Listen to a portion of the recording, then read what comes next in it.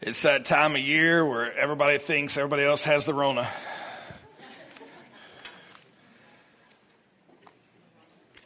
You get to hacking and coughing.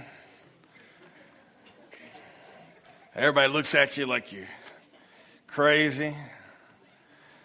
And the reality of it is, yes, we are a little bit crazy. Do what? Were you picking on the pastor, sir?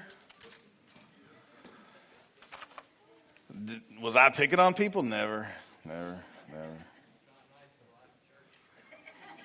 It's not nice to lie anywhere.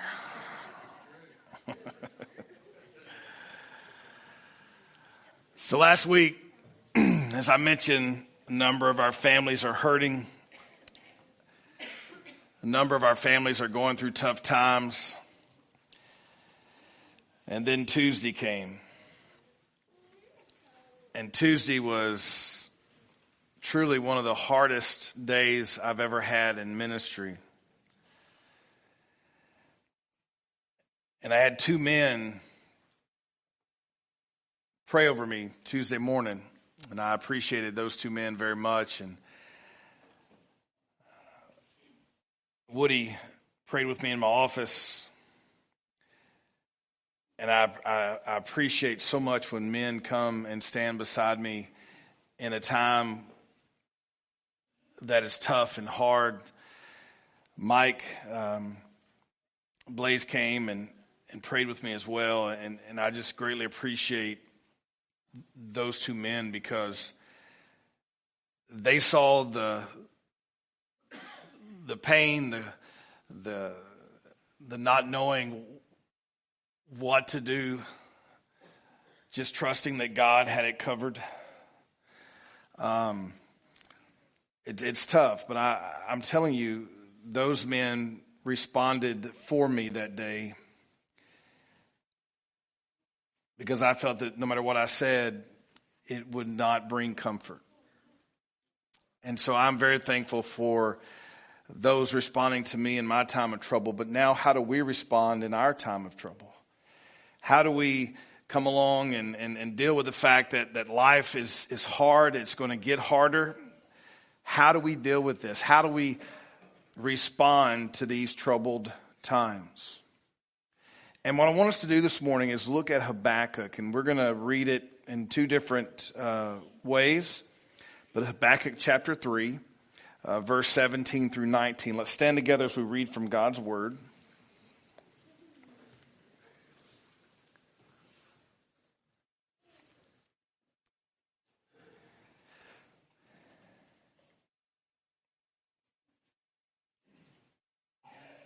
In the New American Standard Bible, it says, even if the fig tree does not blossom and there is no fruit on the vines, if the yield of the olive fails and the fields produce no food, even if the flock disappears from the fold and there are no cattle in the stalls, yet I will triumph in the Lord. I will rejoice in the God of my salvation. The Lord God is my strength, and he has made my feet like deer's feet and has me walk on my high places. Father, we ask this morning for your wisdom as we read that in our times of trouble, in the hardships of life, when it seems as though our world is falling apart,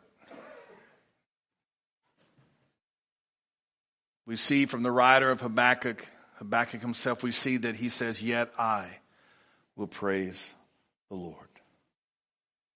Yet I will rejoice in the Lord, the God of my salvation. Lord, may our response always be in our time of trouble, praising you. Whether we put ourselves in that trouble, so many of us, a lot of the things going on in our lives are due to our own choices, our own faults. How do we get past those? We get past those by responding in praise to you that you have shown us mercy and grace. Others who are going through hard times because it's just life, how do they get through those tough times? They start by praising you. And what praise of you does in our troubled times is it says to you, God, that you are our only hope and that all of our faith is in you. So, Father, thank you for being the God that we can trust even in the worst of times. In Christ's name I pray. Amen.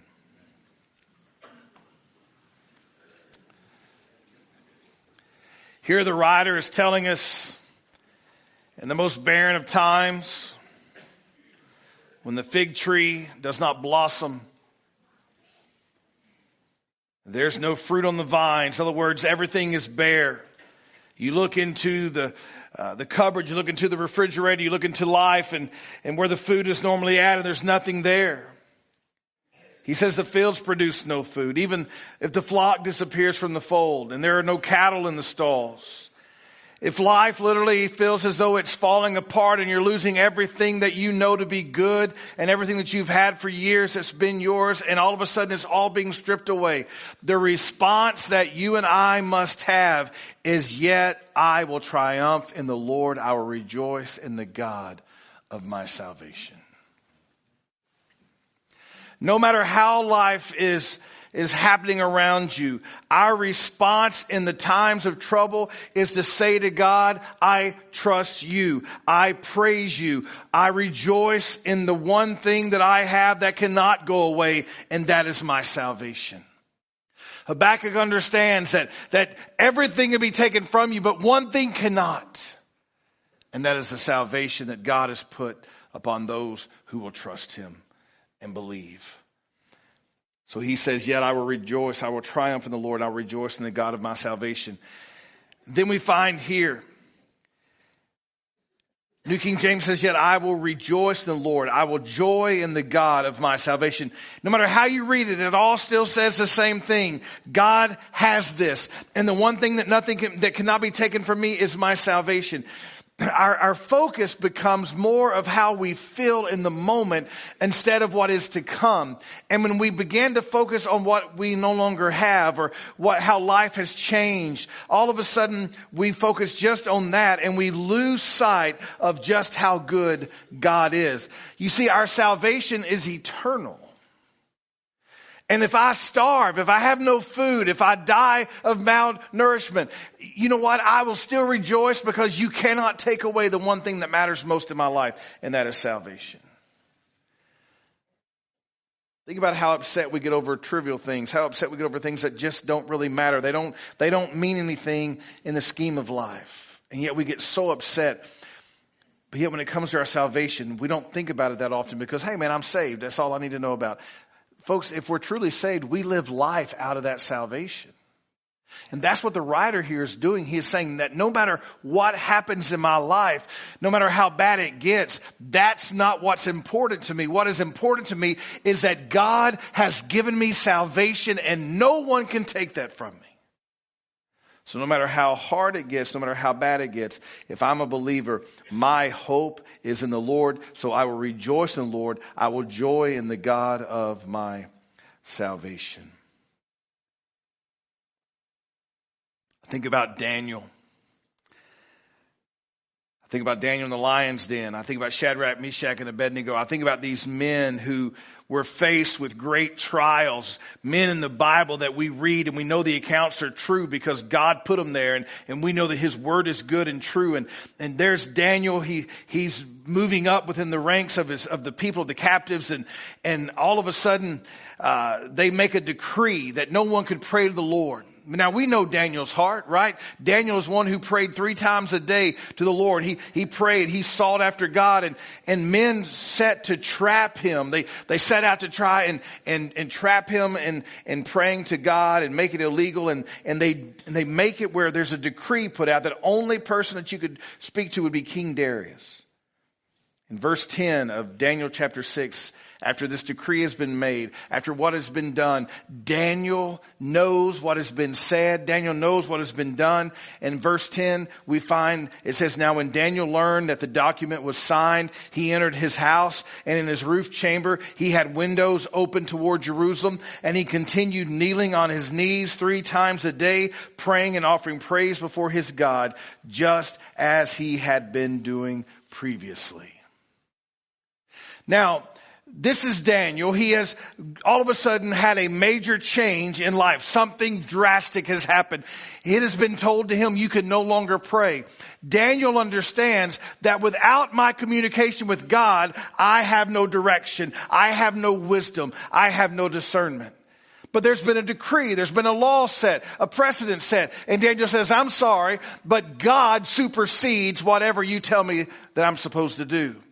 And so Daniel goes and he begins to do his normal thing. Now notice what it says. It says that Daniel here had windows. Now a lot of us in this room would be like, well, I'm going to seek God, but I'm going to do it with the windows shut.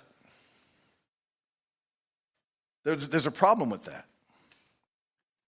It's much like these people that come to a lot of funerals that you preach, and they believe beyond a shadow of a doubt that they're believers because they believe in God. Yet, let me tell you, they've never darkened the door of a church. They have no clue what the Bible says. They just say that I believe in God, therefore I'm covered. But the truth is, there are no undercover Christians. There are no secret Christians. Daniel understands that there are no secret worshipers of God. So what does he do? He raises the windows. He opens, however they did it. The windows are open, and he 3 times a day, knowing that the people are watching him. He doesn't care because he's not concerned about the people. All he's concerned about is doing what he knows he's supposed to do, and that is seeking God. And he does it 3 times a day. Even though life has given him a challenge, even though he knows that if he gets caught, what's going to happen to him? Come on, kiddos, you know what's going to happen to Daniel. If he gets caught praying, what are they going to do to him? Throw him in the lion's den. I wonder how many of you would have still prayed, but you'd have done it with your windows shut. Daniel said, no. Even though life has dealt me a tough blow, I am not going to change what I do. I am still going to seek the Lord. By the way, can I tell you something? Daniel does get caught praying. He really doesn't get caught. Folks, he wasn't trying to hide. He wasn't worried about what people thought. Daniel is praying. Why? Because life has come at him and he's got troubled times. And how's he responding? By praising God, by seeking the Lord. And Daniel kneels 3 times a day, praying and offering praise before his God, just as he had always done. You know what a lot of us would have been doing during this time? We would not have been offering praise to God. You know what we'd have been doing? God, can you not fix this? God, you know how bad the situation is. Lord, I need you to save me from this. I need you to change this. And that's not what we see Daniel doing. What we see Daniel doing is in his trouble, he is still approaching God in the same way. Why? Because God has not changed. Your situation may change, but God does not change. That's why Daniel approaches him with praise and honor, because Daniel understands God is sovereign. He already knew this was going to happen. And if I get thrown in the lion's den, so be it. Now, by the way, he gets thrown into the lion's den. But what does God do with the lions? He shut the mouth of the lion. Daniel, in the midst of his trial, responded with praise of God. Shadrach, Meshach, and Abednego. They've been told they have to bow down to this great image that's been made. And if they don't bow down, what's going to happen? That's right, they're going to throw them in the fire. So there's this fiery furnace. They've been told, listen, you've got to bow down. And all 3 of them looked and said, listen, O king, we're not concerned with what you've had to say. Because our God, if he so chooses, and even if he doesn't, our God is able to save us, but we will not bow. What are they doing at that very moment? Trouble has come. Life has changed. They're praising God. They're putting their faith in God, and they're saying, go ahead and get the fire ready because we're coming. I wonder how many of us are ready to be Christians like that. I wonder how many of us are actually ready to respond to God in faith and say, Lord, if they outlaw this, they might as well get the jail cell ready because I'm coming. If there comes a time when I can no longer freely pray and freely worship God, if there's a time where I can no longer speak truth of the Bible and speak about the things of the Word of God, then they might as well get a jail cell ready because I'm coming. How many of us will respond this way? Because this is exactly what we see Shadrach, Meshach, and Abednego doing. They're saying you might as well get the fire started because we're not bowing. They responded with praise to God. And what happened with Shadrach, Meshach, and Abednego? They got put in the fiery furnace. How many went in? Do you remember? 3. But how many were in there? 4. And he had the face of what? The Son of God. Isn't that pretty cool? I think that's pretty awesome. Here we have men who in their moment of trouble respond in faith to God. Our faith, responding in faith, is a praise to the Lord. We are showing that we trust God even when life has changed, even when everything seems to be falling apart. Yet I will praise you, the God of my salvation.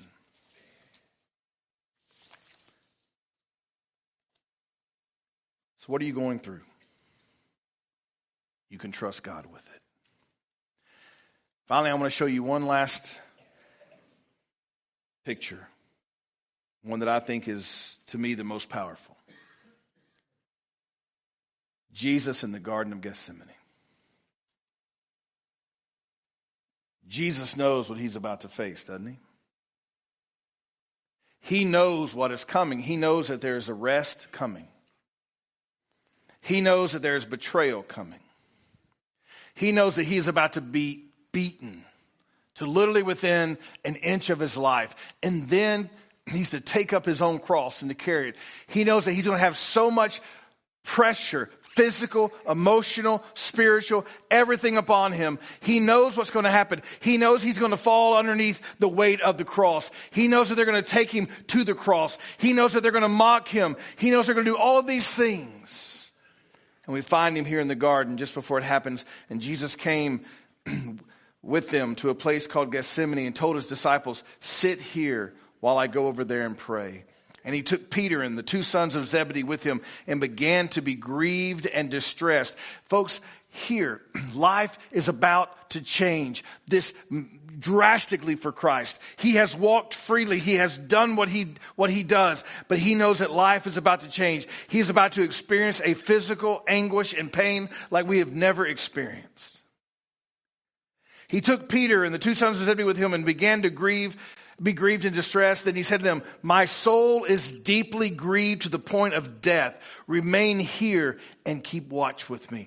Jesus is saying, I have such grief and such anguish over what is about to happen that I need you men to pray with me. And verse 39 says he went a little beyond them and fell on his face and prayed, saying, my Father, if it is possible, let this cup pass from me, yet not as I will, but as you will. At this very moment, the Son has put his complete trust in the Father.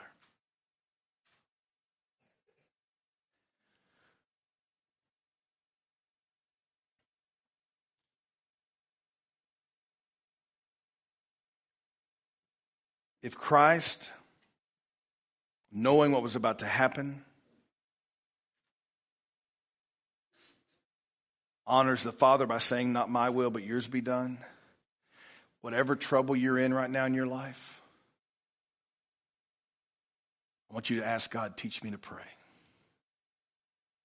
God, teach me to pray in my troubled moment, not my will, but yours be done.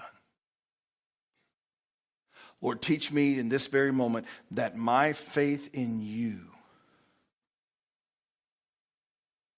is paramount. And that no matter what I go through here, my salvation is secure. Satan wants you to just look at your current circumstance. And if you do that, you will be a very depressed Christian.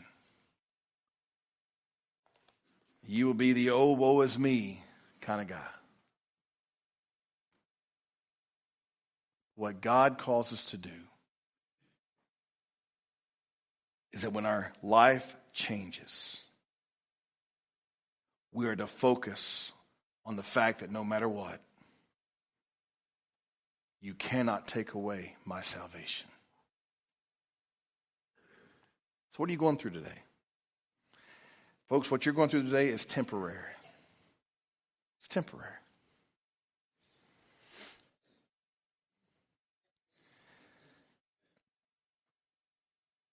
But what you focus on today and what you praise God for in the midst of your trouble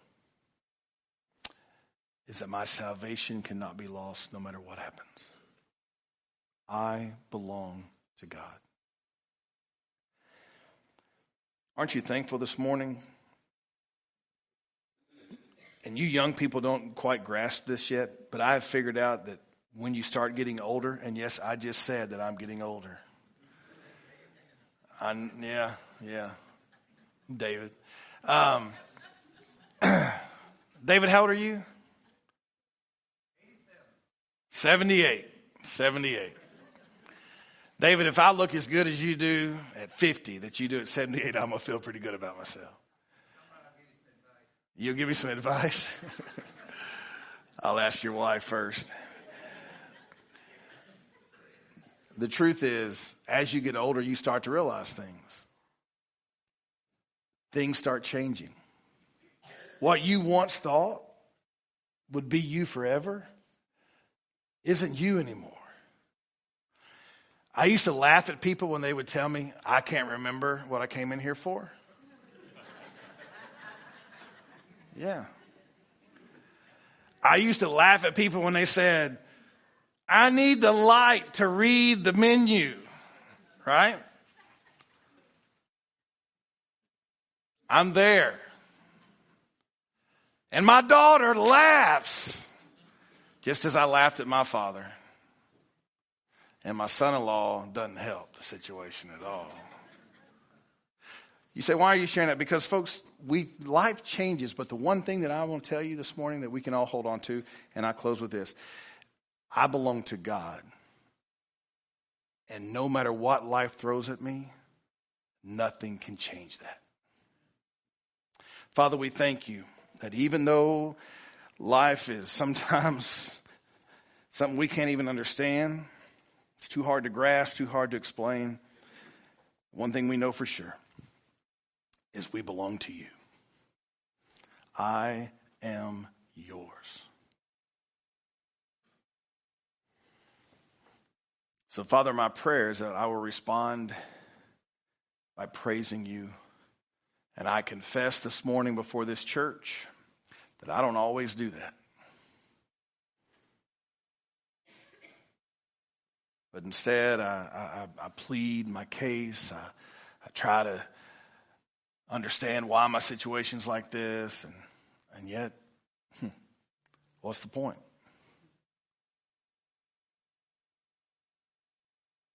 There are some things I can change. There are some things I can't. And those things that I can't change are the things that I must choose to praise you in spite of those circumstances. And this morning, Father, thank you that no matter what is thrown my way, the moment that I breathe my last breath, these people will not have to wonder where I'm at. I will be with you. Father, thank you. Thank you for being the God of my salvation. In Christ's name we pray. Amen. Let's stand together.